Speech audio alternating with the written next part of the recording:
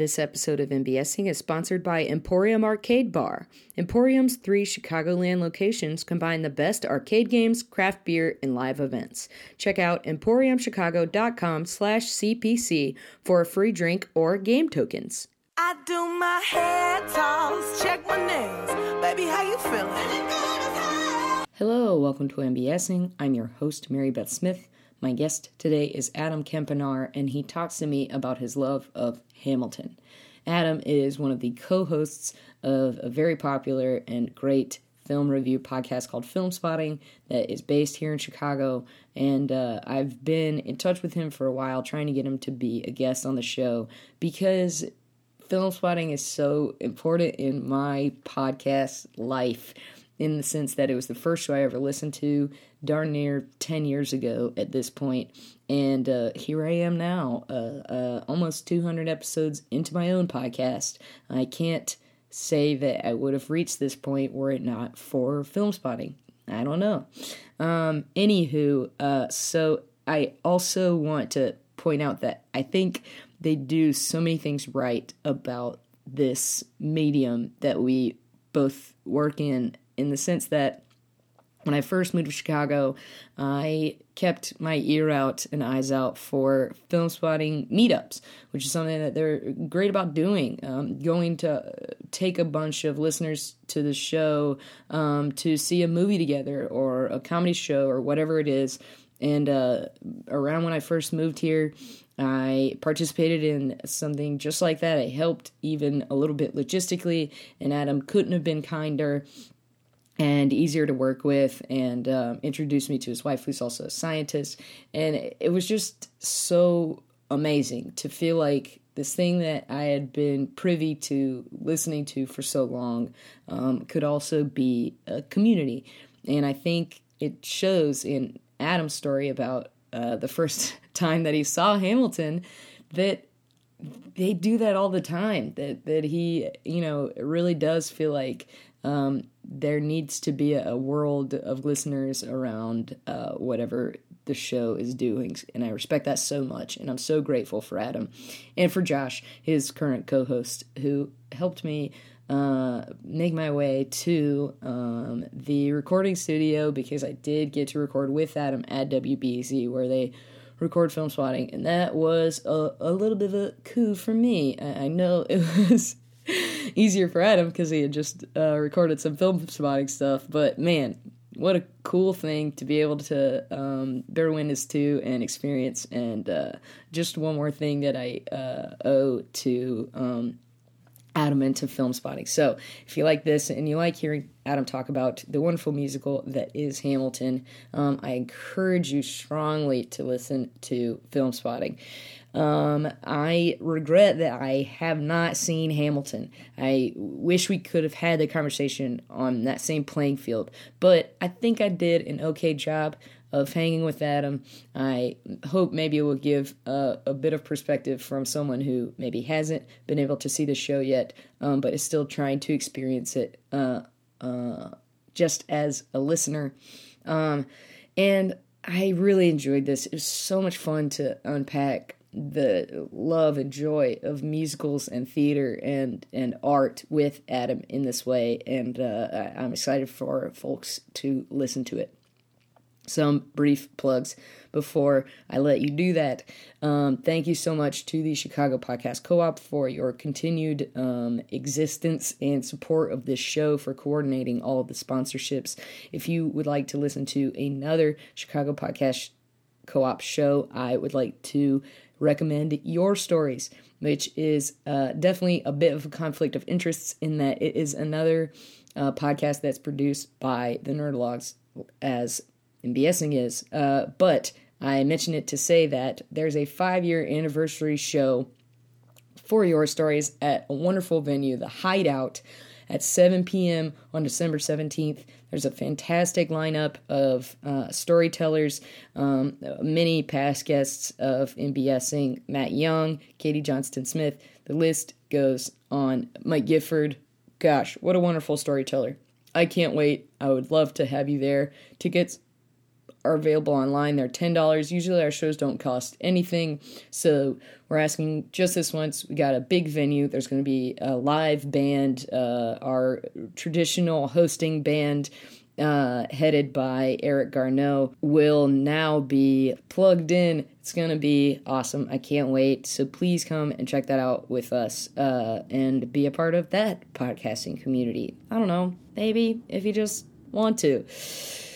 Other plugs, I have a Thursday night improv show at the Annoyance Theater every Thursday at 9:30 called The Fishbowl. If you are a student of improv or just an interested party, come check that out. If you're a student, you can put your student ID into our Fishbowl and get a chance to play with teachers and performers at the Annoyance that we've asked to join us for that particular night. And then the team I'm on Sight Unseen closes. It's a fun time every time as far as I'm concerned. I'm slightly biased, but I don't know, man.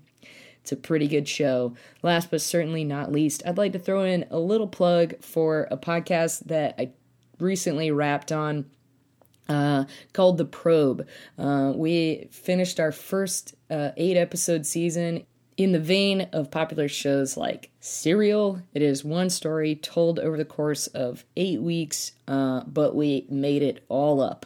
It's about a high school student body presidential election. Myself and another past guest of MBSing, Lisa Burton, acted as the co-hosts for the show, quote unquote, and we rounded out the production team with other past guests of MBSing, Hannah Parsons and Matt Young, and we're all really proud of it, and we really think that the people working on it had a blast too and really appreciated it. Everyone I've talked to who listened to it has given great feedback. My parents have been starting to listen to it, and my mom said my dad could not keep it together during parts of it because he was laughing so much, and that brings me so much joy, and I want to bring you joy. Listener, you, it's totally different from this show. It is mostly improvised, partially written. Hannah did an absolutely incredible job of editing it together, and I just want more people to witness the fruits of her and our labor. So, you can access it in all the ways that you access this podcast. I'm relatively certain. You can stream it on the internet. We have a Libsyn up. You can find it in the iTunes store, The Probe. It's that simple. It's quick, 4 hours or so of audio. And I just think that you're going to like it. I don't know. Check it out. Thank you so much for listening to this. If you're like me, you'll probably turn this off and then marathon listening to the Hamilton soundtrack again until you get the chance to be in the room where it happens. My guest today is Adam Kempenaar. He's the host of Film Spotting, which I am happy to say was the first podcast I ever listened to. No kidding. Yeah. So this feels pretty cool and full circle for me. Even though I'm not sure how clearly I'd ever express that to you. But thank you so much for doing this with me. I mean, you're kind of having me in the sense that you're letting me record in your house. My turf. So Adam and I are going to talk about just this little tiny, little known musical a few people have seen in the last couple years called Hamilton. Right. What was the origin of your love for Hamilton, Adam? Well, first, can I say I am a little bit embarrassed that I'm talking about something that is so of the moment and feels like a cliche, but at the same time, I'm grateful that we picked something, that we landed on something that I was the first one to bring it up. Yeah. I just assumed that other people had probably gotten there first. So No, I had a guest probably a couple years ago just generically talk about musicals. Mm-hmm. But other than that, it's been relatively untapped. Okay. Yeah, so I was excited when you mentioned it too. Great. I don't think it's cliche at all. I think it's actually great to hit it when, it's a really fun thing. And it's come to Chicago since...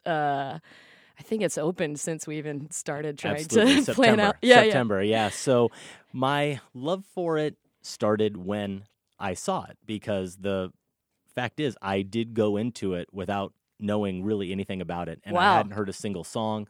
I knew nothing about what I was in for, except I knew the name Lin-Manuel Miranda. Uh-huh. And this was February of this year is when I saw it in New York on Broadway.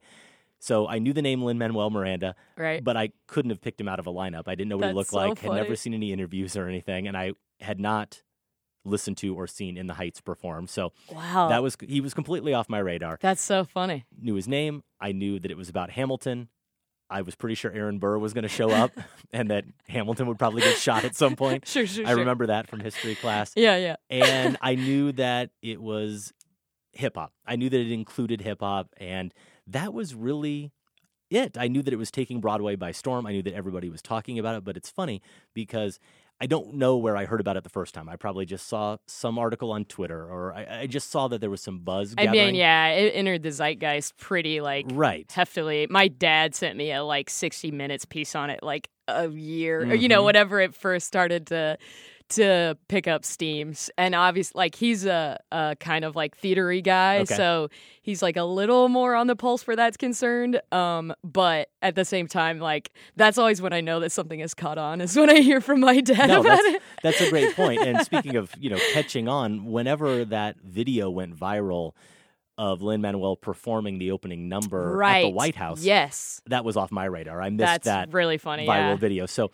really, all I knew was everything I said. And then we were doing a show here on Film Spotting. We were doing our most anticipated movies of the year, I think. So yeah, it was January. It was a month before I saw it. And I'd already started to try to get tickets and work some connections just because I knew I was going to be in New York in February. Okay. And I thought, if this is something that was going to be my next question. Yeah. How, what made you go so sight unseen? Yeah, no, we can get to that. But I knew I was going to be there, and I thought, with all this buzz, I gotta see what all the fuss is about. Sure, yeah. But then on that episode, Genevieve Koski was here in studio. She's one of the hosts of the Next Picture Show. Right. And her top 5 included Moana because she started asking about Lin-Manuel Miranda, and is he going to be the first guy or the youngest guy to EGOT? And that was actually the first time I'd ever heard the name Lin-Manuel Miranda. And I had to sit here and act like, of course. So you were really off the radar. Yeah, I was completely clueless. So she actually, when she said something like,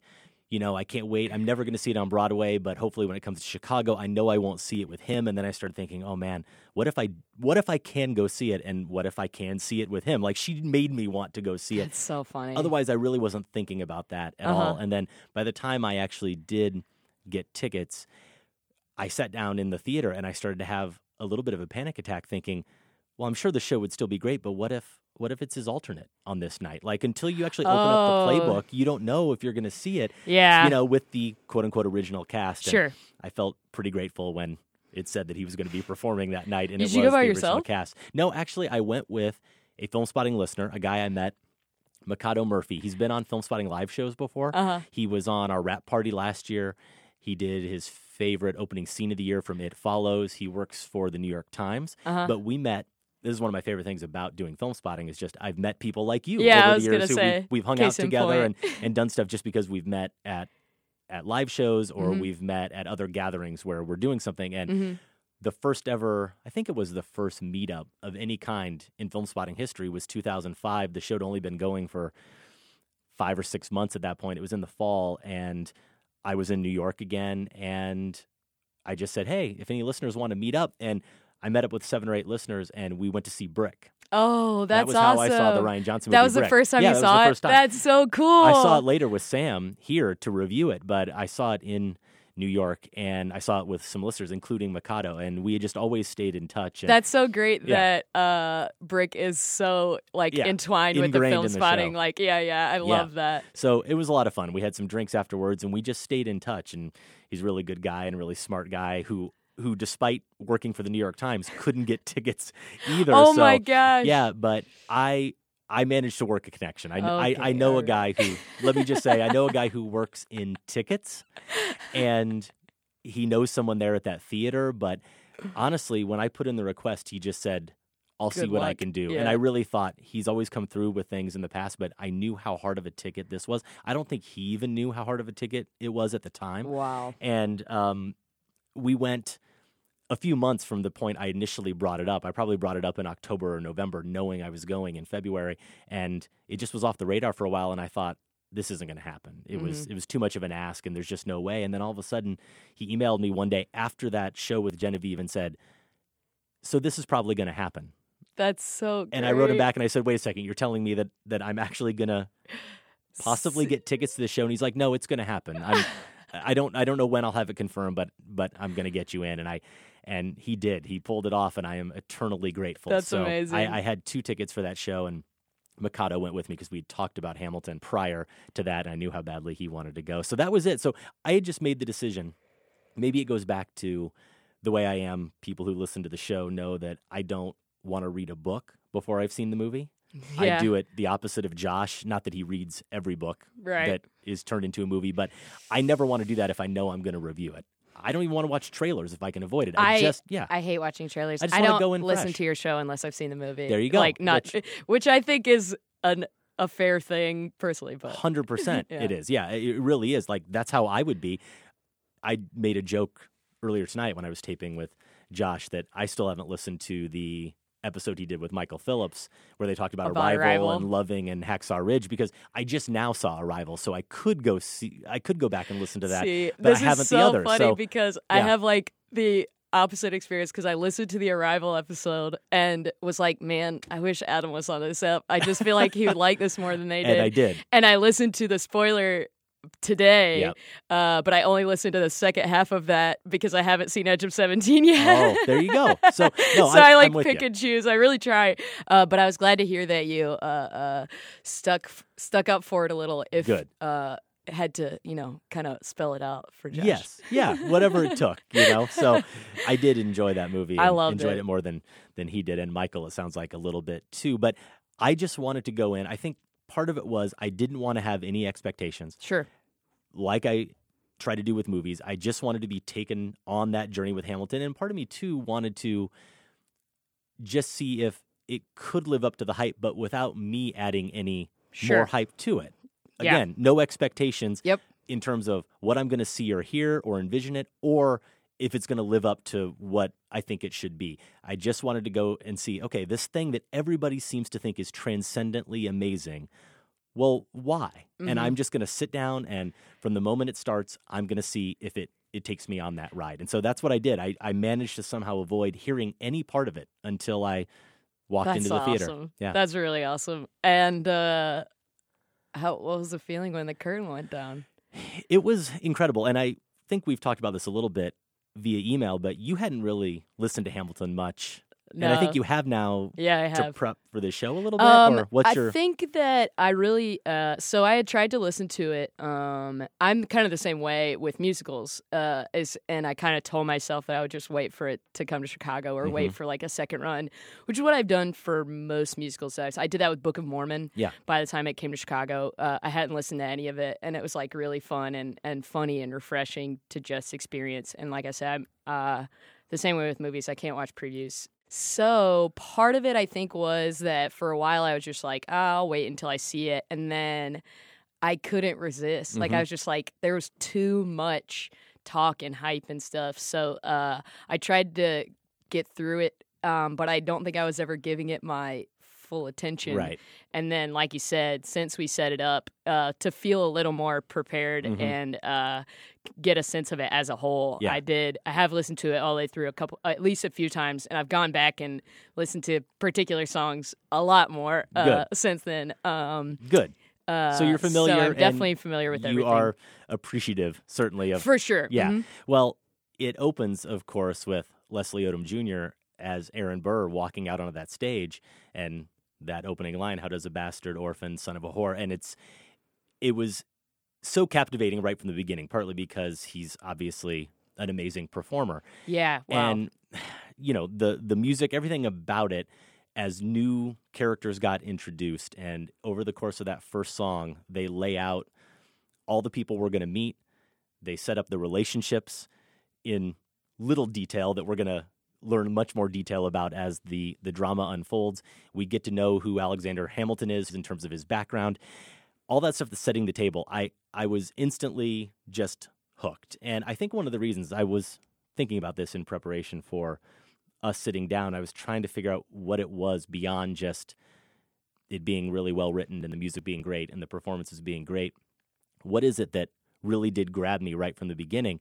And it's funny because the two things I'm going to reference were both brought up by Lin-Manuel Miranda in his WTF interview with Marc Maron. I listened to that as well. And so he mentioned these two things, and I went, okay, I'm not crazy. Though he didn't cite them as major influences on this work, he certainly acknowledged that there are some elements there. And those two musicals, those two productions are Mozart, Amadeus. Right. Amadeus, which I've never seen on the stage, but I've seen the movie. I actually and I love have seen it on stage, but not the film, yeah. And I could have actually come on, if Hamilton didn't exist, I could have come on and spent an hour or so talking about Jesus Christ Superstar. Oh, I knew there was another musical that they talked about that Marin was like a fan of and sang along with him and saw the parallels of. That also I had like a very much a light bulb moment because there's the Herod stuff is like so right there. For sure. And so I think, but what really... Also, I would have loved to talk to you about Jesus Christ Superstar. Well, so it's funny because quick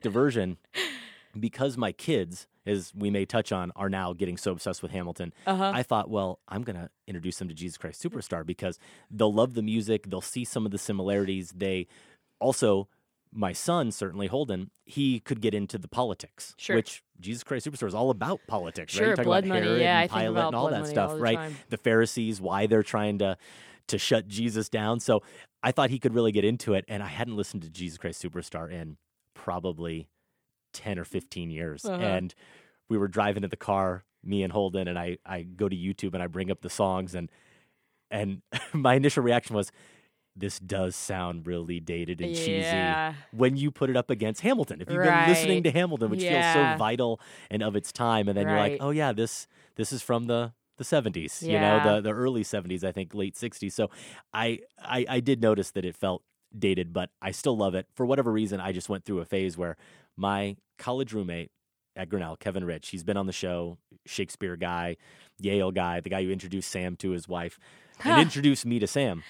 So the guy that made all this possible, which he loves pointing that out to me. Right, of course. He turned me on to Jesus Christ Superstar our freshman year in college, and then we turned other people onto it, and it just was our thing. Like we sang it all the time. We listened to it all the time, and I actually did see it performed in Des Moines at the Civic Center 10 or 15 years ago, and Ted Neely played Jesus.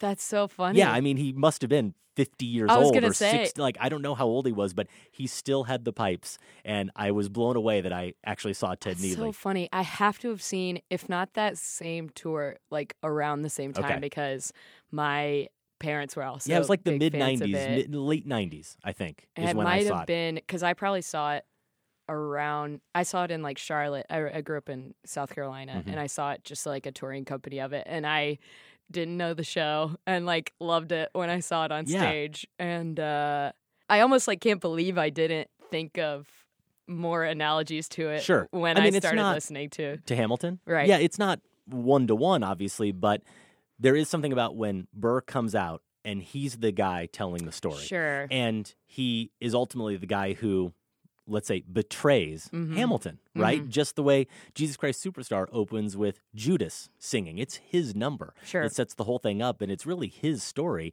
and how he comes to betray Jesus and cause him to die. Well, Burr causes Hamilton to die, and I'm not equating Hamilton and Jesus necessarily, but there is something in terms of them both being, let's say, geniuses, them being people who were transcendent figures, and you have poor Burr. This is one of the things that jumped out to me right away that I could relate to so much about Aaron Burr, unfortunately, is I felt like the difference between him and Hamilton is that Hamilton, it all comes naturally to him. That's just who he is, right? Yeah. His eloquence, his ability to write, his natural intellect, these are all things that were just imbued in him. Yes. And it's his nature, and he can't be anything but who he is. And in contrast to that, you have Burr, who seems to be constantly in a state of conflict, who has certain things that are given to him, who is also very intelligent, but doesn't have that natural ability.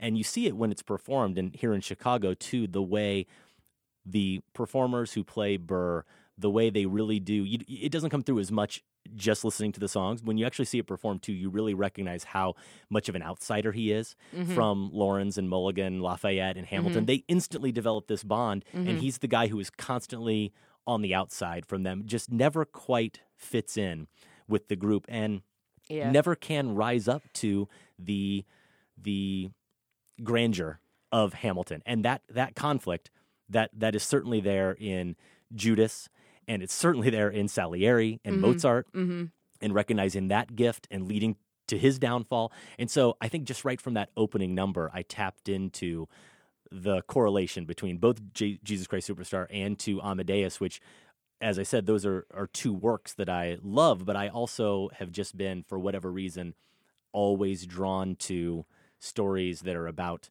greatness and people who aspire to greatness and people who are in conflict because they just can never get there. There's always someone who is at the pinnacle that they're trying to reach, and it just seems to come naturally for them, and they never get there. And so a rivalry develops between them. Those kind of stories just fascinate me, and Hamilton is at its core of that. Absolutely. I think that, is it Wait For It? Wait For It.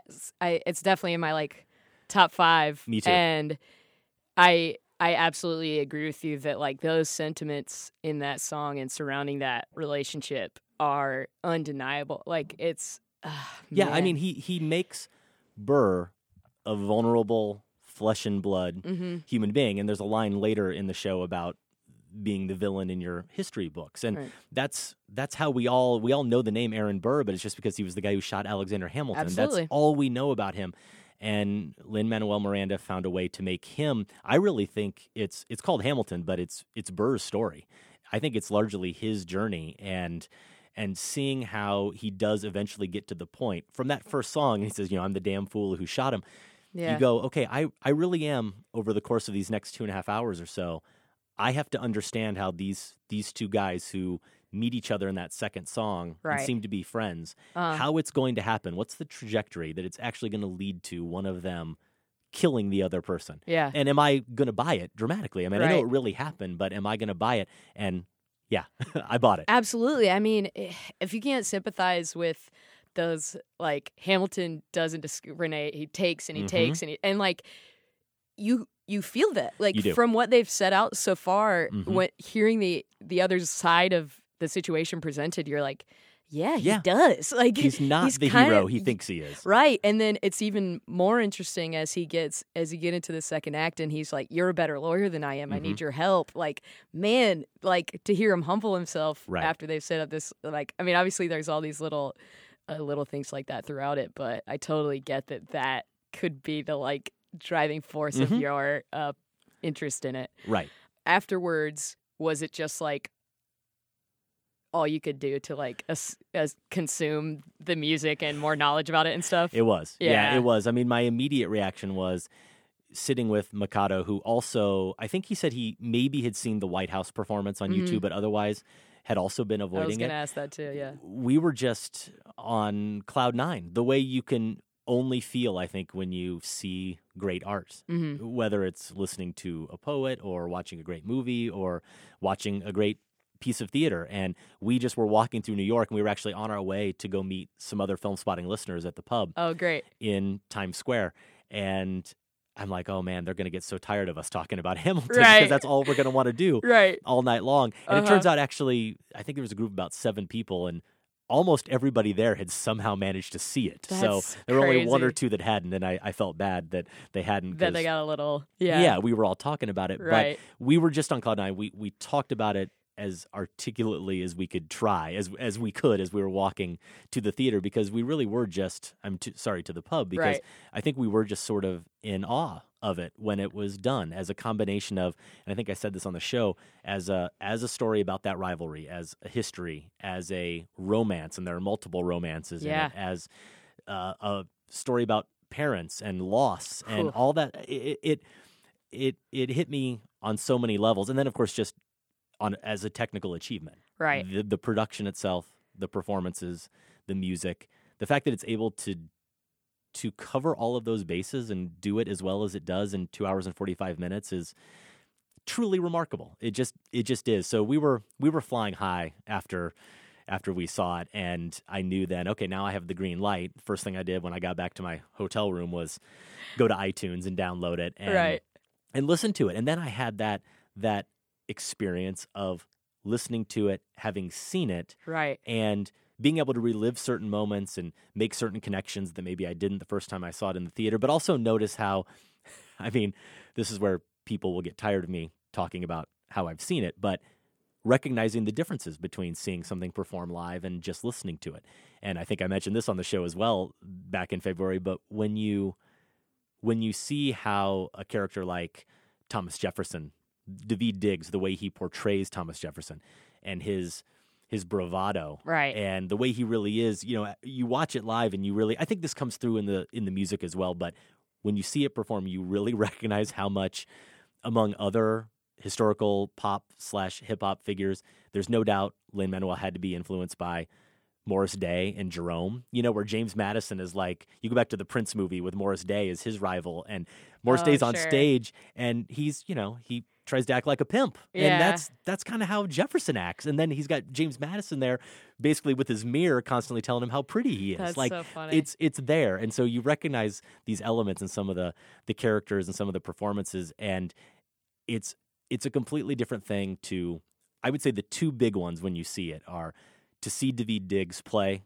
both Lafayette, but especially Thomas Jefferson versus hearing it, and then Jonathan Groff as the king. Right. And he's like, everyone cites him as the biggest like comedic performance of for the sure. show. And again, not knowing anything about the play, I didn't know Jonathan Groff was in it. I didn't know, and I only know him, I think, from Taking Woodstock, that Ang Lee film. Oh, that's that funny. We reviewed on this show. Yeah. I know he is a big theater presence. Right, he is for sure. But it was one of those cases where at intermission, the first thing I did was look up who's the king. Jonathan and I'm like, Groff, oh, God, gotcha. Jonathan Groff, of course. Well, I'm not surprised That's that this funny. was great. But because I've heard him on like all these different Have cast you? recordings. Yeah, as a pretty big fan of musicals. There you go. I just knew him from that one movie that I didn't like. Oh, well, with good reason. Yeah. Yeah, because he's one of the only big like musical theater. He was one of the only like established names that was, aside from Lin-Manuel with In the Heights, which I was actually in New York in 2008 was the last time I was there, and we tried to get tickets to In the Heights because it was like the musical at the time. But we entered the lottery like I think every day that we were there because I was a college student, and I did not get it. But I saw a bunch of other fantastic theater because it was 2008 and all of the old musicals were closing because everywhere was closing and bad, and it was a recession. But in their place were these like smaller straight plays, like non-musicals that were getting huge names. So we saw some incredible theater. I saw Jeffrey Rush in Exit the King, and it was maybe the best theater I've ever seen. Yeah, and so I left being like, oh man, that was awesome. I don't even care that I didn't see In the Heights. And then like I've never listened to In the Heights. I've never seen it since then. And when this resurfaced, it just made me go like, man, maybe I really should have tried to see In the Heights. Yeah, and I just caught up with In the Heights, but I'll say about Groff first that the thing that's so magical about the performance is he insists on being perfectly still. Oh, that's awesome. Really throughout the whole time he sings. And so as he walks out so regally and grandly, and, if that's a word, and he's wearing the crown that seems so heavy, and he just walks so slowly. He's not going to move on anybody's time, right, but his. He's the king. That's awesome. And then when he gets in place, I could be wrong. It's been a while since I've seen it, but I don't remember him ever really doing anything physically. He just sings, and his voice is amazing. Yeah. So it's all in the diction and the way he sings certain notes, but then it's in his eyes. I swear to you, all the humor, all the real moments of the audience laughing out loud at the king are because of the twinkle in Groff's eyes, and it's all in his face. And now the king, I don't know his name, but the character who plays the king here in Chicago does it completely differently, much more physical, much broader. And guess what? He's hilarious too. Yeah. And his voice is great. So I love the fact that I've seen two versions of the King, and they're two completely different things. Like, he definitely didn't try to just mimic what Groff does. I was going to say, I'm sure there's a pressure for the Chicago cast to try to make it their own in any way that they can, because as much as the fans might want to see a recreation, I'm sure it's much more interesting for performers and for audiences who, like yourself, have maybe experienced it more than once to not just see the it was definitely one of my favorite parts of seeing it in Chicago, was having that point of reference and being able to compare the performances. And my favorite thing maybe about Hamilton in general, or one of the things that I love that Lin-Manuel manages to do, and having seen In the Heights. Now, it played here in Chicago, and I took my daughter, to Porchlight. I thought it was a great production, and that was another one. I didn't listen to the songs. I just wanted to go in. Hamilton is certainly more ambitious and more accomplished, and I think the better musical, but I really enjoyed In the Heights, and there are a lot of similarities. And one of the main similarities, and I wonder if this will just be a through line, not just, it's thematically there are through lines, and I'm sure we'll see some of them play out in Lin-Manuel's other work, but more structurally, and in terms of the performances, I think his real genius, among the things that make him a real genius, is I think he's very aware of his own limitations, and that he's not the best performer on the stage. I think he'd be the first person to say that in terms of... I'm really glad you said that. No, because he's just not. When you mentioned that you were like anxious opening the playbill to see if he was going to be Hamilton, I was like, what? No, Javier Munoz might actually be a better Hamilton in terms of voice, in terms of just overall performance, everything. But I do think that's his genius, is that, hey, he knows that. He knows that it's called Hamilton. If there's any ego about it, he knows that he's the guy who originated it.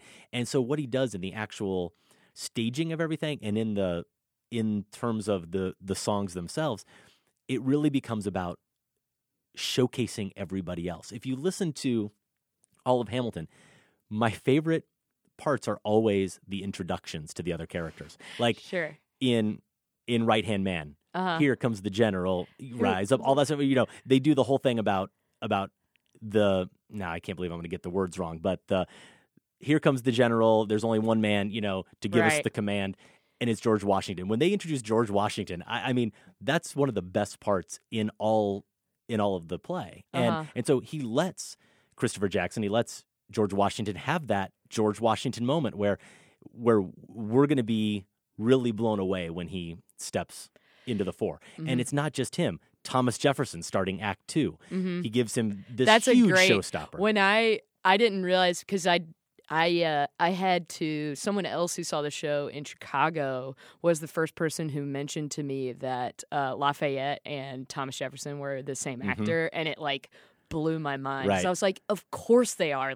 Lafayette is a major player in the first half, and that part of American history, and then Thomas. Then they kind of swap places. And it makes it, that to me is pretty genius. And, it is. Lynn. I love his introduction as well. His introduction and the way he gives. What did I miss? Is amazing, right? And the way every character gets their big moment. Lawrence has his moment. Certainly Angelica and Eliza get their numbers. Almost back to back, Yeah. And of course, to me, that is maybe the best moment of the show. Yeah. Is the Helpless is probably my favorite song, and then the transition into Satisfied is what? Yeah, and that whole thing where they rewind and the stage, when you see it performed, the stage goes in reverse. It's on a carousel thing, and they're going backwards. That's and awesome. It matches what's happening, obviously, so perfectly. Even when I was just listening to that, I was like, oh my God. Yeah. So I just love that he makes it almost about the way everyone else responds to Hamilton. And so he gives all of these other performers their grand entrances and their big moments, and they're all amazing performers. I think Lin-Manuel is pretty great too, but I do think he's aware of the fact that it doesn't have to be about him, and that he'd rather. I think he just seems to be, from interviews and other things, he seems to be one of those genuinely humble people in a way that isn't he's not overly self-deprecating. There's nothing false about it. It's just he's just a humble guy, and he would rather showcase these performers and their talent than showcase himself. His talent's all over it. His fingerprints are all over it. He doesn't have to. You watch In the Heights, and you said you were going to go see it, but have you heard it? No, not at all. Okay, so it's very similar in some ways because he was the main character in that, a character named Usnavi, and he's the guy who runs the bodega. And a lot like Hamilton, he is ostensibly the central character because everything revolves around all the other characters are always stopping at the bodega. But the other romances are the real dramatic moments in the play, and all these other storylines and all these other characters are actually the ones who have the best songs and the real most emotional and poignant moments, and he's the guy it just kind of revolves around. That's really interesting. So I am curious to see if... He just kind of takes on like a vessel for that's what I think. Storytelling. That's my theory anyway, is that it just taps into who he is, and that would make sense since he's originating it and creating it. But like, I wonder if as he continues to make plays or whatever he does, if that's just something that's so natural to who he is to have these satellites that really are who we're all staring at. I mean, it's like, and that it echoes so much through the who lives, who dies, who tells your story. Yeah. Like, it's, if that isn't like an echo of the effect that you're talking about, I don't know what it is. For sure. But I definitely got that sense from that WTF interview as well, that he, it was really cool to hear him talk about, I got this like really personal story out of the way. You know what I mean? In the Heights. Right. That made a lot of sense in terms of a creator's arc. Is the first thing you do seems to be the one that's like the closest to you because you just have to like get it out of your system. Yeah. And then to hear him talk about how Hamilton was just kind of inspired by him like reading the book and on vacation. Mapping all of the rappers over the characters, what eventually became characters, but over the political figures. That was absolutely fascinating to me. Are you a fan of hip hop? Would you consider yourself? I would, to an extent, and that extent is I'm certainly not an expert, and sure. I was one of those idiots. I'm going to admit this. I was one of those idiots growing up in Iowa in the 80s and 90s who became a musician, right? I was in a band. I played rock music. Well, what I considered to be good rock music at the time, which was mainly hair metal. I thought they were real musicians.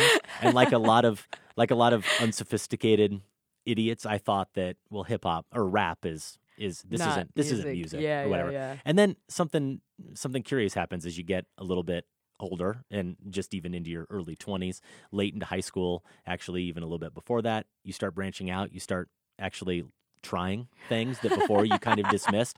Sure. And I became a huge Public Enemy fan. That's great. And I'm still a huge Public Enemy fan. That's great. So they're my favorite, but over the years I've Beastie Boys, I've listened to other hip hop, and for me I guess in music in general, I no longer try to make those kind of distinctions. I when I was a kid, what's good is good. Yeah, at the same time I would have dismissed country music when I was dismissing hip hop because it wasn't rock or hard rock or whatever.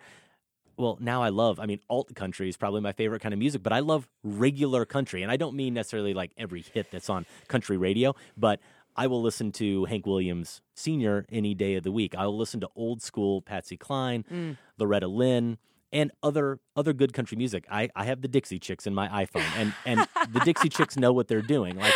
So my point is just at some point I did actually wise up a little bit and realize, if it's good, it's good. If I like it, I like it. And hip hop certainly fits into that. The last download on my iPhone is the new Tribe Called Quest album. Sure. So, and it's fantastic. Right. So yeah, I'm generally a hip hop fan. I certainly felt like I knew most of the references that he was probably going for. But then again, I shouldn't say most of, actually, no. Yeah, I was like, because he's insane. As deep as he gets would be deep cuts. So over my head. And I know that only because I have the Hamilton book. Oh, where yeah. he puts the footnotes in and he'll make references to some hip hop artists that I've never even heard of. Really fun. Certain lines I've never even heard of that guy. So no, probably not most of the references, but some of the bigger ones I get. That's great. Yeah, I guess I don't know what it is, but it's never been something that I got super into. I think my music taste as a kid grew out of my dad liking classic rock and my mom liking country, and I listened to pretty much straight pop. My brother had that terrible like aughts music taste of like rock rap or rap rock, like Biscuit. Yeah.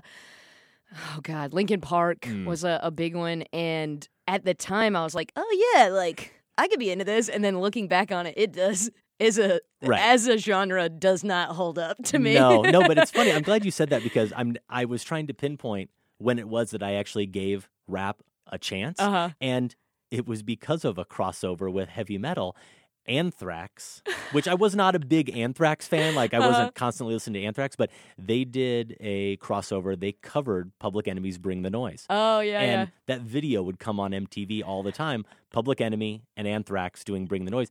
And I thought, I love this. This is incredible. And so from there, I was like, I should actually listen to Public Enemy's version of this song. And I just started listening to more of their stuff. That's really funny. Yeah. I think it's, I don't think I ever got past actually seeing the like really popular stuff. Because I was the same way where like, to bring up something we haven't talked about yet, which I don't know if you've listened too much to it, but on the Hamilton mixtape. Haven't yet. One of the, don't like leave here tonight and like download the whole thing and spend an hour listening to it because you'll be disappointed. I think I will be based on what little bit I've heard.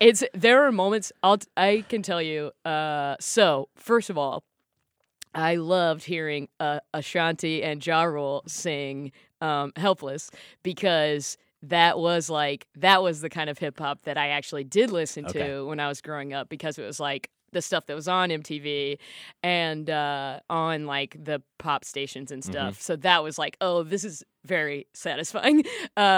Jill Scott's, she actually changes the title of the song to "Say Yes to This." That's right. That is the best song on the mixtape, in my opinion, because it does what I think it should do in the sense that it reimagines it. Yeah. It's not just a straight cover because usually the straight cover's just, so to that point, I think the only song I've heard 30 seconds of, and it was because it was one that was teased out fairly early, and I came across it on Twitter, and it happens to actually be my favorite song in Hamilton, is "It's Quiet Uptown." And Kelly Clarkson does that. And actually, I'm a fan of Kelly Clarkson, much to my wife's chagrin. I mean, I don't own any Kelly Clarkson, but I can name you like 8 of her songs that I think are really good. Dude, I mean, as far as we're on the same page. You don't have to like talk me into it. I'm on your pop team. Songs. Yeah. And so I'm like, okay, I like Kelly Clarkson. I love "It's Quiet Uptown," and I just started listening to it. And I thought, I can't do it. It is not great. I can't do it. That is one of the weakest ones on the album. But I also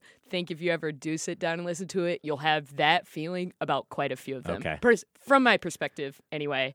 I've seen some people say they're big fans of it. So Lin-Manuel's not perfect. He can't do everything right. It's funny because I listened to it and I think you can tell who of the artists was more familiar with the song before they were asked to sing it and who wasn't. And it's not worth really getting into the nitty-gritty of it because I'd rather just keep talking about the show itself. But it kind of struck me. There were some people who just seemed less confident. And there were some people who, that "Quiet Uptown" is... I mean, the original is the thing. Amazing. It feel devastated me. The same way about the songs. I don't know the title. One is "Dear Theodosia." That's my second favorite. And that's so those don't live up to the album either at all, or to the show itself, because how could they? Like, my goodness. No. So yeah, those are like, if we're talking about like top 5 songs on the album, I think I've hit all mine now. Yeah, and actually we do have a lot of crossover because it's shifted a little bit, and it's hard because there are so many songs I like. And this is just from me hearing it too. Yeah, so you but have the ones that have still stuck with me, no matter how many times I've listened to it now, which is a lot, because my kids, all 4 of them are now obsessed, down to the 6-year-old, and all they want to do in the car is listen to Hamilton. So did you take them in Chicago? I did, all but the youngest. So yeah, so actually that's why. Well, I'll come back to that. Okay. Because I'm going to see it again. We'll bookmark it. But I took the 3 oldest kids to see it, and the songs that still stick with me as 3 of my top 5 for sure. It's "Quiet Uptown" number 1, "Dear Theodosia," and wait for it is in there Yeah. as well. And it's funny because those are all quieter, more Yeah. melancholy songs. For sure. Actually. And I love My Shot and Alexander Hamilton and Helpless and those songs as well. The Schuyler Sisters, I love that song. Oh, for sure. There's a ton, but at the same time, those are the three that I think just because of the emotional resonance. So funny story, though, which I haven't really told many people because I sound like a total dork when I tell it. But you, as someone who's been on the stage a lot, you can maybe have a perspective on this. Sure. I had really good seats as well. I got lucky to not only be in the theater at the Richard Rodgers, but I had really good seats. I was like 9th or 10th row dead center. Holy so crap. where I was sitting in relation to the stage was a little bit stage right, off center. And Aaron Burr, Leslie Odom is sitting there on one chair. He starts Dear Theodosia. And then the light comes on, Lin-Manuel, he's sitting on a chair on stage left. And it starts with Leslie. And he's pretty much right in front of me, whatever, 20 feet or 30 feet, however it is to the stage, not very far. Mm-hmm. And I'm kind of about it at eye level with where he's sitting. And he starts singing Dear Theodosia, and I'm right away just locked into this song. And it's beautiful. They're singing about their sons. And, I'm a dad. I've got three sons. And so I knew that had to be. It hit me. I knew we weren't going to have this conversation without that being a part of it. But so then this happened. And I always want to ask people about whether I'm just totally insane here and trying to fabricate an experience that didn't happen. But I know what it felt like to me. It seemed as if Leslie Odom Jr. was staring right at me. And I don't think it's because he was looking at me and decided, this dude looks awesome, I want to be his best friend, or whatever. He liked looking at me. I just wondered if it's not that uncommon for theater types during a song, especially one like that, where he's not doing any dancing or anything. He's just sitting in a chair and singing, and it's kind of emotional. If he made the decision to just lock eyes with whoever is in the audience, whoever is basically right in front of him, and he's going to kind of sing the song to them, all I can tell you is that's how it started. I'm looking right at him because the song starts at him. God. I'm hooked. He seems to be looking right at me. Now, he could have been looking past me. He could have been looking at the person in front of me. But I'm just telling you how it felt. And I got to a point where we're now like 30 seconds into the song, and he hasn't stopped looking straight at me. And I'm starting to think to myself, I'm like, okay, this is kind of amazing. Like, whether he knows it's happening or not, you feel like you're having an experience. So I'm just going to stay in it. And I'm not even going to look at Lin-Manuel on the other side of the stage. I'm just going to stay locked in with Leslie Odom Jr. And if he's looking at me, I'm going to look at him, and he's going to sing a song. And then it went on for like another 30 seconds. And I finally got so unnerved by it that I had to break eye contact. I'm like, okay, I'm going to look over here now, and started looking at Lin-Manuel because like I couldn't look back at him because it really looked like he was singing the song to me. That's so, amazing. Again, I don't know that he really was, or if he was, it is just a case of that's what he does. That's his thing. House, And of course, the flip side to that is it's possible that he literally was staring out into black. And he didn't see me at all. He looks at the same place generally in that song every night. But I'm telling you that it felt like he was looking right at me, so much so that I had to look away from him. And I don't know, that was powerful too. That added another element that, again, comes back to why that play did something to me. And I did talk about this on Film Spotting. I saw Hamilton, and then like a week or two later, I saw The Flick. Oh, I haven't seen The Flick yet. Or I didn't see it while I was here, I should say. Well, there was a fascinating article about The Flick. I almost went, and part of it was your, like, okay. I saw you talking about it. Yeah. And I was like, damn, I need to see it, and I never did. It's so good. And an article came out, I think, like in The Guardian or something, a few weeks after I had read seen. Okay, and it was all about how there are these different productions of The Flick going on in other countries, too. I think, in England, Chicago, other places.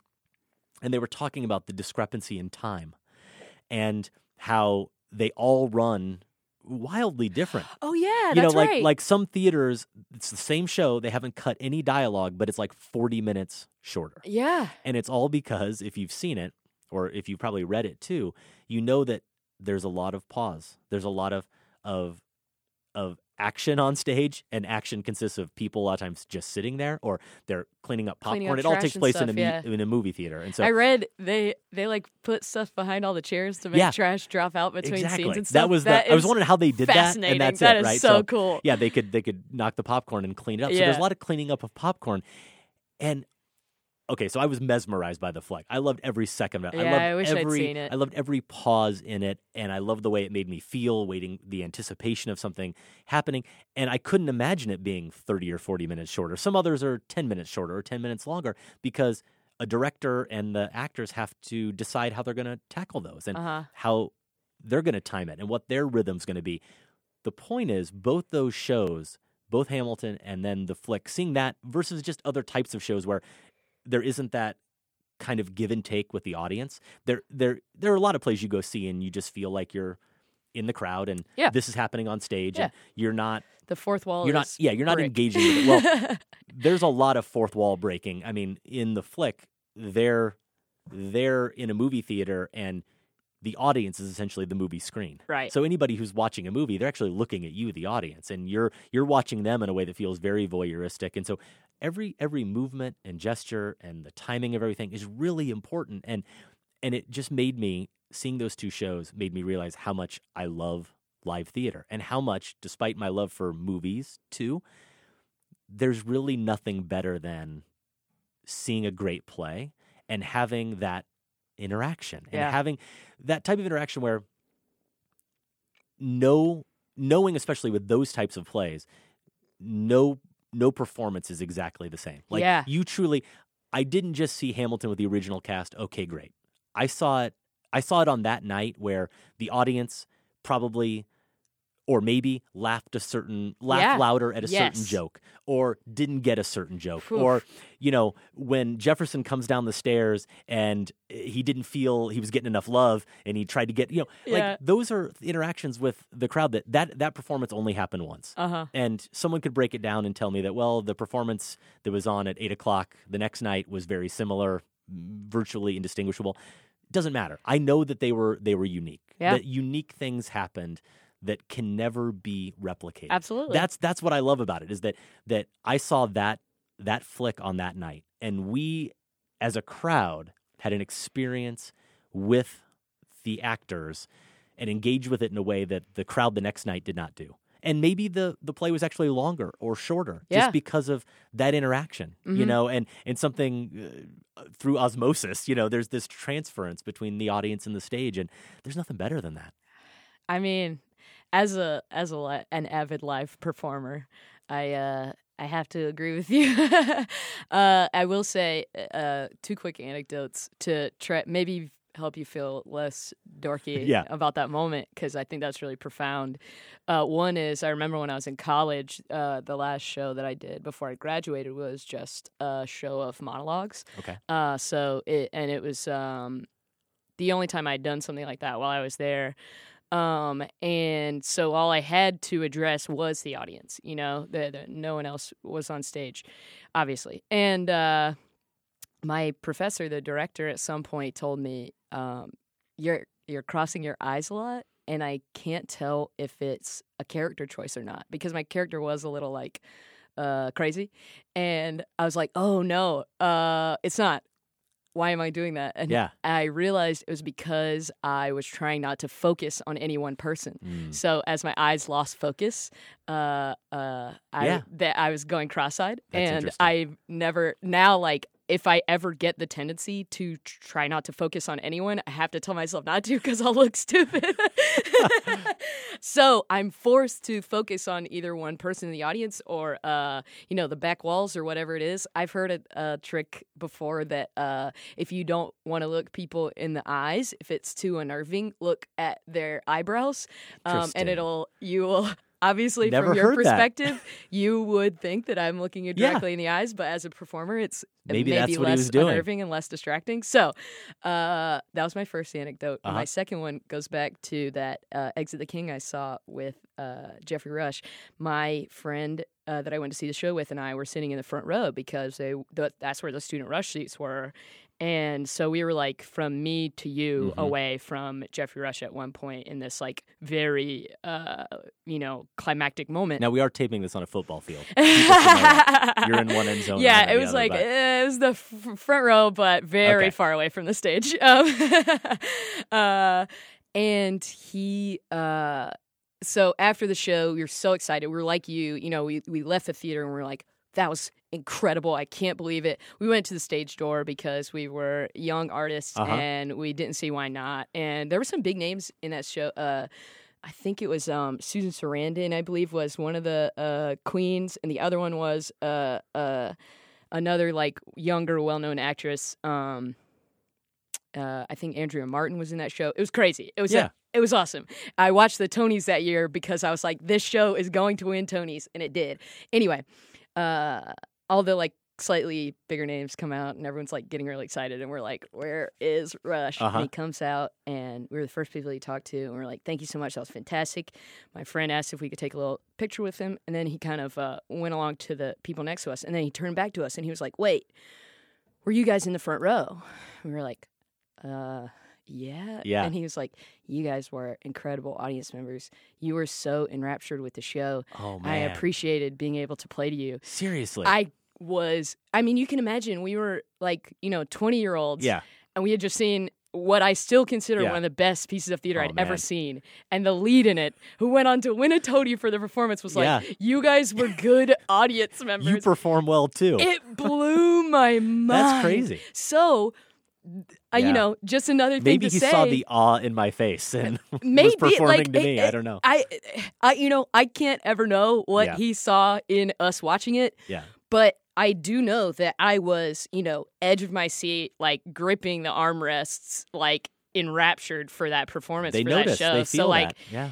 It was there. It's there. That was a Broadway performer who told me that. That's obviously great. I haven't forgot it because You should have won a Tony too. Best audience member on Broadway. When he accepted his award, I was a little disappointed he didn't thank me. On. The two the young women who were sitting in the front row. Exactly. Yeah. I'm just really disappointed that he didn't follow up on that. But so I don't think you should feel dorky. I think that is there. I know what I felt. That's all I know. That's all that matters. Yeah. I think that kind of thing is there, and I do think that is the most invigorating thing about live theater. And I think it's the thing that makes us, it kind of like casts the spell around improv comedy, is that you're like, well, this show's never going to happen again. It's a gift and a curse, because people come in and they can throw a thing together, and it's a thing, and people watched it, and sometimes they pay money for it, and sometimes you can achieve other goals as a result of it. But when you try to apply that to other things, it doesn't work. Like it's kind of a little known like sticking point. I can see that. That's interesting. In the like Chicago performing community, is I think a lot of people get so enraptured by that idea, by the like, we can put this up one time and it'll never be seen again, that they try to kind of take that thread through other projects, and it makes those projects kind of suffer as a result. More often than not, in my experience as a 6-year veteran of this community. Right. So we talked about some of your favorite songs. You think that Burr may be your favorite kind of member of that ensemble, or? I definitely think I came away from seeing it live being the most impressed with Leslie Odom Jr. and he has to being do the most like emotional lifting. I think. Yeah, without a doubt. But I think my daughter, who's the most obsessed of all my kids, Sophie, really?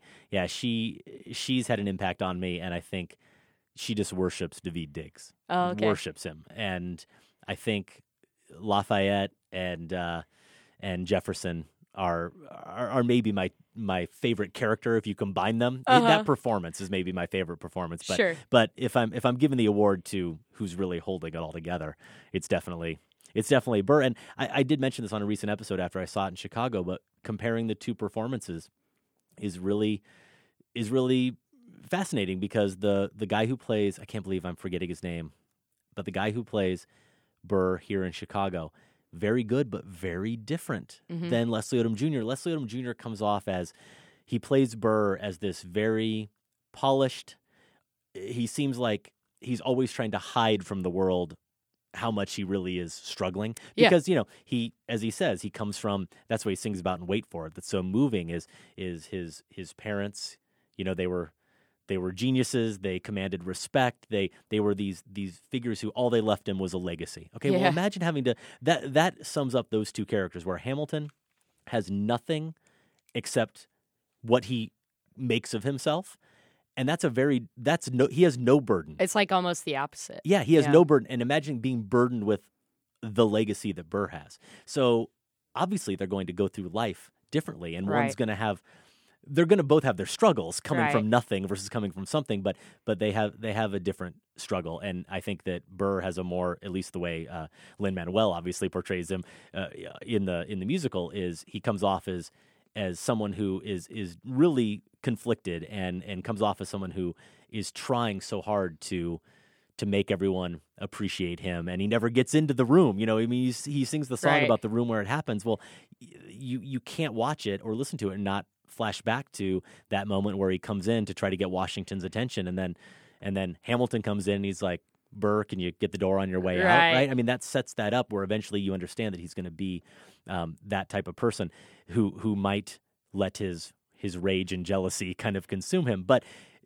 the performer here in Chicago, he lets the volatility out more. Yeah. Like not a lot more, but he's just more emotional, and he's someone who you see it getting to him more, whereas you really feel like Odom is trying to play Burr as someone who is always above it all and more separate from everyone in a way that he seems okay with, even though maybe he's not. But when he actually sings and you get those moments, that's I'm sure That's where his impact vulnerability is comes out. And then crazy. Here he's just it just goes to another level. The vulnerability that was already there just really comes out when he sings a song like Wait For It a little more. So yeah, I love watching those types of performances and seeing just the little, and that's the biggest one, the biggest difference other than the King I mentioned. Just he's not on stage very much, but inhabiting that King character differently than Jonathan Groff does.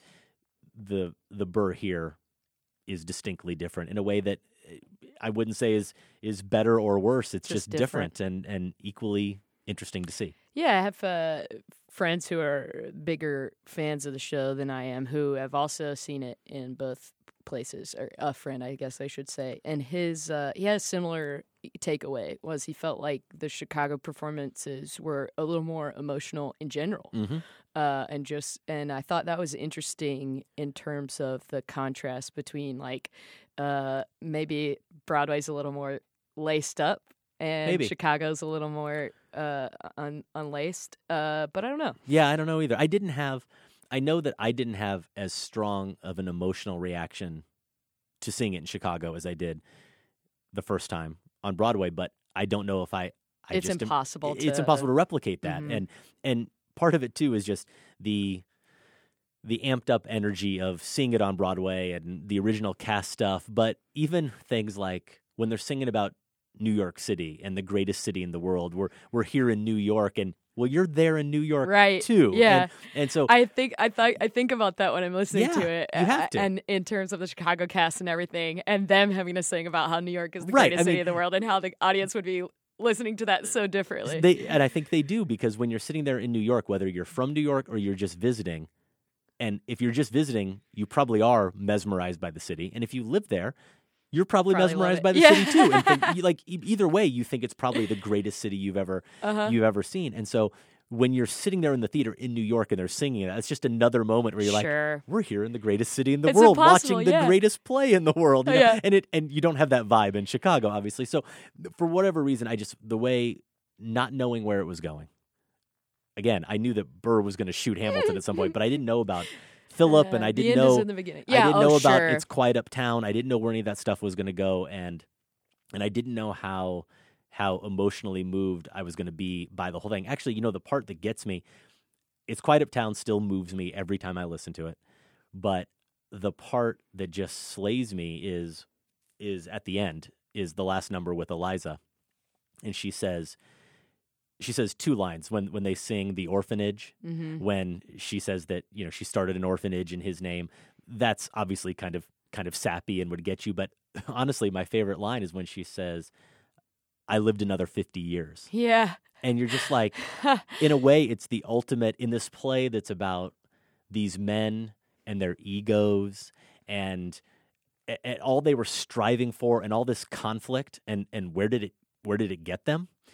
And Eliza, in some ways, has the last laugh. Like, she's the one who ultimately gets to tell the story, and she lives another 50 years. She lives a whole lifetime. nother life, and really does live a whole nother life in that time. So, that's the, I say kind of her kiss off to them or something, but it doesn't come off like that. But it's just, it's a moment where you just realize that I don't know, there's something tremendously emotional about hearing her say, "I lived another 50 years," and knowing that all the stuff they were fighting for it. Yeah.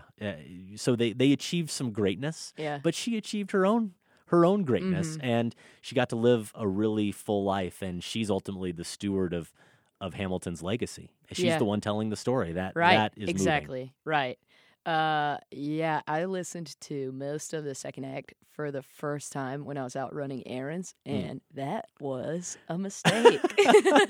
So that's good to know that it had that impact on you, just listening to it, and even as you were running errands. Yeah, I mean, it was like the only thing I was really doing was just kind of like going, like, walking on my bike outside of the grocery store and just like walking into Jewel, but still trying to focus on all the words. And there was one point where I was like, "Whew, are there people around?" Like, I made a bad choice. No. But I definitely agree with you, especially because I get really turned off by watching period pieces where the women are portrayed rightfully so for the time as like, well, like, who am I gonna marry up to? It just is frustrating. Like, and for that to be the kind of the place where most of the females exist in this show is frustrating still for me. But I understand it's not Lin-Manuel's fault. But I say that to say that the end is very effective for that. I totally agree with you because she kind of gets, it feels a little bit more like, oh yeah, she was like way important. And isn't there a moment in the show where someone writes to say like, "Don't forget about women next time," or something like that? That's in the Schuyler Sisters, and Angelica has her that's her calling card song where she's explaining that some men think she's a little too intense or insane. Yeah. And she says, when I meet Thomas Jefferson, I'm going to compel him to include women in the sequel. Right. Yeah, it's one of the best lines in the whole play. Yeah, and there's but I think there's something like based in fact. I'm pretty sure Abigail Adams like wrote that in letters like, "Hey, P.S. like remember us?" And it kind of fell on deaf ears, so it's really interesting to hear those. There's kind of things. a funny joke in the song to the election of 1800 where Burr is running against Jefferson, and he says, "It's 1800. It's 1800. Like, ladies, tell your husbands, vote for Burr." Right. It's like, they were the only ones who got the vote. Yeah, and I think there's a similar moment where Thomas Jefferson is like, "We have to protect the South." It's like, well, how did the South get rich, guys? Right. And those kinds of moments are just like, just so, it's unavoidable. It has to be talked about in the context. And I'm sure from the perspective of a lot of people watching it, those are the most, poignant parts where you see those seeds start to I remember, planted. I can say this, and I don't want to go too far with it because I know I'll end up not articulating it well. But I can tell you that when I saw it in February, what really felt urgent about it or felt so timely about it was, I remember, and Mikado and I talked about this, was the way you are watching a largely black cast perform these songs, and they're singing songs about fighting the establishment, fighting the authority in the streets, and coming off, again, back in January, February, the Black Lives Matter thing exploding, all of these incidents, Ferguson, all these things that are in the news, and then you're watching this performance and you're going, in some ways, they're talking about right now. Absolutely. Even though they're talking about I get late chills 1700s. when I just hear like look around, look Right. around, like, because it really feels that way. It really does. Yeah, it does. And that line, the line that gets the big laugh because it's a big laugh line. He clearly set it up that way. It's a punchline, but it's a great moment when Lafayette and Hamilton say, on the field where you belong, are you saying no sweat? And he says, immigrants, we get the job done. And, again, go back to February, but you could talk about any span of time here recently, and you're talking about the election, and you're talking about Syrian refugees, and you're talking about building walls and all this stuff. I mean, that's in your mind. A Muslim registry. You take that stuff into the theater, and you hear them then say something like, immigrants, we get the job done, and people clap for it. They clap for it because it's a funny line that they actually like pause the song to celebrate. Right, yeah. But it also is making. There's no doubt that is making a little political statement. Of course, and people react to the point where there was some uproar at a recent Chicago performance. My wife was at that show. No way. Yeah. My wife and my mother and my mother and father-in-law. Oh my were at that show. So you took the kids and Sarah went separately? Sarah went separately because I could get tickets to the Chicago show, but I could only get them in groups of 4. So I got 4 for me and my 3 kids, and then I got 4 on another night, and my wife took her parents and my mom. And so her parents are staying at my house, and we wake up that morning, and I'm telling them, last night at Hamilton, there's big uproar about the night in New York, Pence. It was the night before. That's right. It was right around because so freaking Weiss in the Sun-Times wrote about like she kind of chimed in on it. It was the night before. So I wake up, I'm checking Twitter. Right. The big story. Oh my! The big story on Saturday morning was Pence getting booed and the message that they read to him and all that stuff. And so then they go to the play that night, and at intermission, Sarah's texting me, and she's like, some dude just got up and started yelling. And it was during Dear Theodosia that they started yelling. Oh, no. Which it followed the Immigrants We Get the Job Done song. That had just come like before what I read was that's what like set him off. Yeah. But then he waited until one of the quietest, prettiest songs in the musical to then start yelling from the balcony. That makes me sick. So, it was, they were at that show. Oh, it's kind of crazy. Gosh, yeah. That is crazy. Mm-hmm. Well, speaking of nothing happening quite the same way twice. Yes, exactly.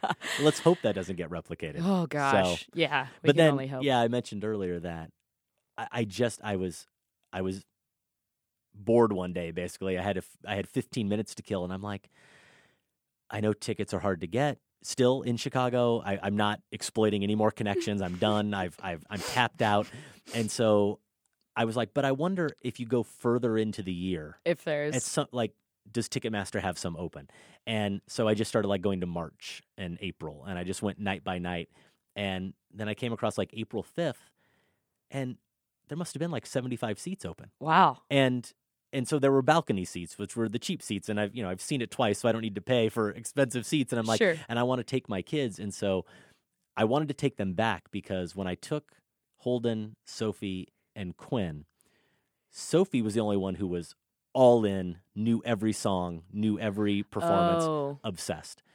Quinn and Holden, and then my youngest son, Connor, who's 6, they all got into it mainly because Sophie would play it all the time. But they weren't buying in. They were staying. It was Sophie's thing. I honestly think it's hard to buy into if you don't see the show. Yeah, maybe it is. I think part of it is, I've said this before, and I may be way off base, but this is just my opinion as someone who is a fan of musicals and not necessarily a fan of hip hop. I think that the hip hop has to be kind of dumbed down, or maybe not. Maybe that's not fair. Maybe even just slowed down. Yeah. For the sake of the storytelling. Yes. So I think it's hard to listen to, even from, like you said, those first moments of he's obviously rapping, but if it were actual, popular rap song, it'd be, 3 times as fast. Right. So. And there are obviously some rhymes in there, especially Daveed Diggs. That's why he was cast, because he could do some ridiculous number of words per second or something. And there are some lines that are particularly hard to pick up on.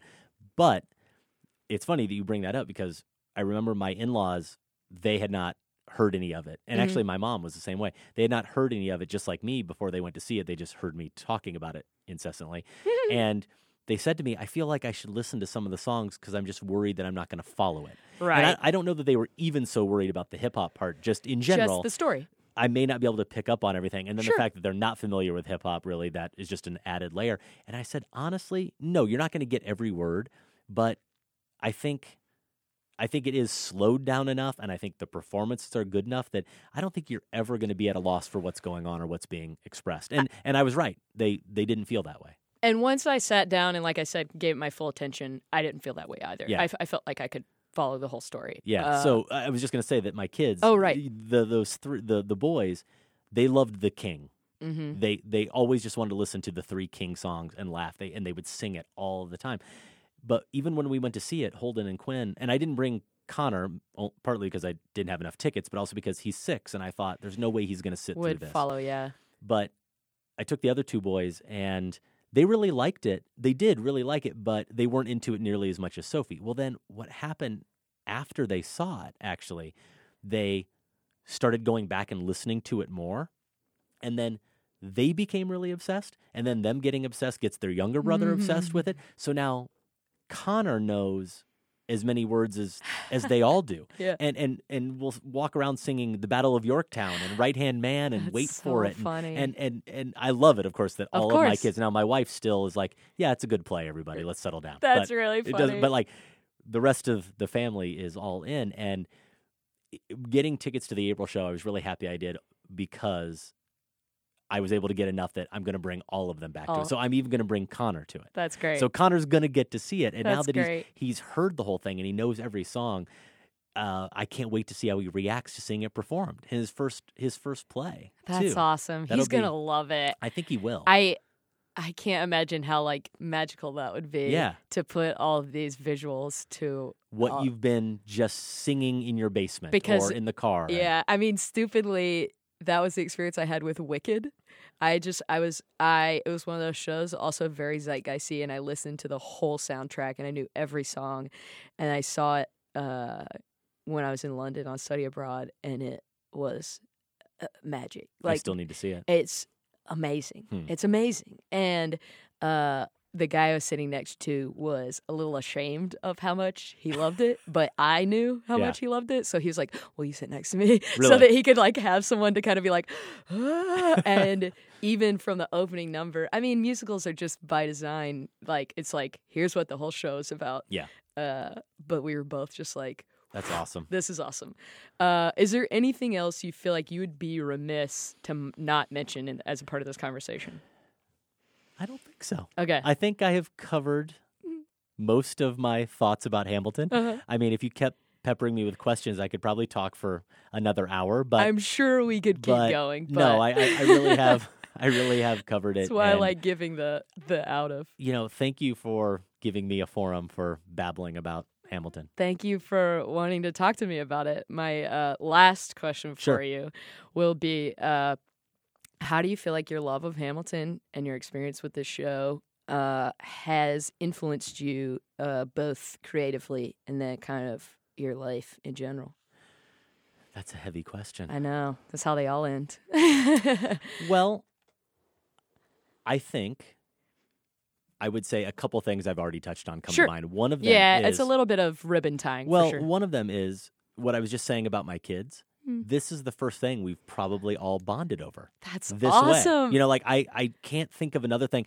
And my kids are, Sophie's the one who's most like me. She's really into, she went to Facet's film school and she saw Singing in the Rain and became obsessed with it. And so she's the one, she wants to be a director. So I remember Sophie and I have that in common. I've really loved hearing you talk about that periodically over I the love last that we've year got or so. that. She's the daughter, but we have that bond that, That's like, great. I thought, honestly, I mean, I'll just say it and sound really patriarchal, but when I had my son, I thought Holden and I were going to be the one who had that kind of bond, who would do more things together. Well, it turns out, I mean, I grew up playing sports, and I still like sports and stuff. Holden couldn't care less about him, and he's much more... Your life involves sports pretty It does. heavily. Yes, it does. On a daily basis, actually. And Holden, he likes cheering for the Blackhawks. All of my kids do. Otherwise, they don't they swim, and that's it. They don't watch football or baseball or basketball. They don't play sports, and that's fine. But Holden's also not into art, really. Like, we go to museums sometimes when we force them, like on a family vacation, and my 14-year-old son is the one who's the Philistine walking around going, I could paint that. That's just a bunch of drips, like. Well, he's more on the Sarah sciencey side of things, right? He's absolutely on my. He's wired like my wife, and Sophie is wired like me, and so Sophie and I have certain things that we can actually bond over, but Holden and I, honestly, we don't. And Quinn at age 9. He looks up to his brother, and Connor at 6 looks up to his brothers. They emulate each other, and what do? They watch YouTube videos, and they play video games, and they're those kids. They're the modern kids who are just on iFunny on the app all day long. And that is. Is it just like it's just videos constant and memes? stuff? It's just constant memes and videos, funny stuff, and YouTube, and they're playing games like Civ 6, these civilization games and stuff. So I didn't do any of that stuff. I don't do any of that stuff. I still love my kids, of course, but we don't have that common territory that Sophie and I do, but we all have Hamilton now. My wife's the only one who's now just indulging us because she's done with it. Like, she's so done with it. But every time we get in a car together, it's, Connor pipes up, Daddy, can you play Hamilton? And we sing along to the music. So I love the fact that we have that. And like I said, the fact that I'm actually going to get to see it with all the kids, I think that's maybe the thing that's had the biggest impact. And the other thing I'll just reiterate is seeing it back to back with the flick did have that impact on me, where it just made me realize I knew I always liked the theater, and I liked going to plays, but it really made me want to do it a little more religiously, and just furthered and deepened my appreciation for that interaction that happens with something that is only happening for you once. That was something that has stuck with me, and I've even applied it to other things. Where if I go to a concert and I see a band perform, and some kind of technical glitch happens, but then it leads to some kind of cool moment, or the lead singer has an interaction with someone in the crowd that doesn't happen every night. I'm more aware of those things, and I appreciate those things more a little bit. That's awesome. Cool. I think that's a wonderful thing that, on all accounts, for the show to have done for you. I feel like, especially with the theater appreciation, I feel like that can't be something that only you're feeling. That has to be. And that's why I get so excited about the show, not just for what it is, but for how many people are either just now like going like, oh, musical theater is pretty cool. It took this, but better late than never. Right. Or if even, like you said, it's just like live performance in general. I'm in, as a person who makes things and performs, we can't be mad at Hamilton, No, you can't. And maybe next year I'll come on. We'll talk about Jesus Christ Superstar. Yes. And we'll see if I've actually converted my kids to that as well, or they just can't get into it. You gotta play the back and forth, because that's like, there's that same song, Yeah. And that's like on the sly one of my favorites, I think, just because I love I guess it's a fugue, maybe, the two sides of it. Oh, yeah. I love those kind of things. It always looks like a magic trick. What I love, from, not to digress into it, but I love that rivalry that we touched on, and the song, I think it's in the garden where Judas and Jesus go at it with each other. Yeah, sure. That, where Carl Anderson in the movie, and in the movie soundtrack, Carl Anderson and Ted Neely, just the pyrotechnics come out with their voice. And I think about, Burr and Hamilton and Judas and Jesus. I don't know. I'm all in. That's awesome. Adam, thank you so much for doing this with me. Thank you for having me. I truly appreciate it. I love you, and I mean that. Thank you. Feeling good as hell. Baby, how you feeling? This has been a Nerdologues production. If you'd like to help make more things like this, please visit patreon.com/nerdologues to donate today, and go to www.nerdologues.com for more cool stuff. Thanks for being awesome. Thank you all. I am GrabBot23548X.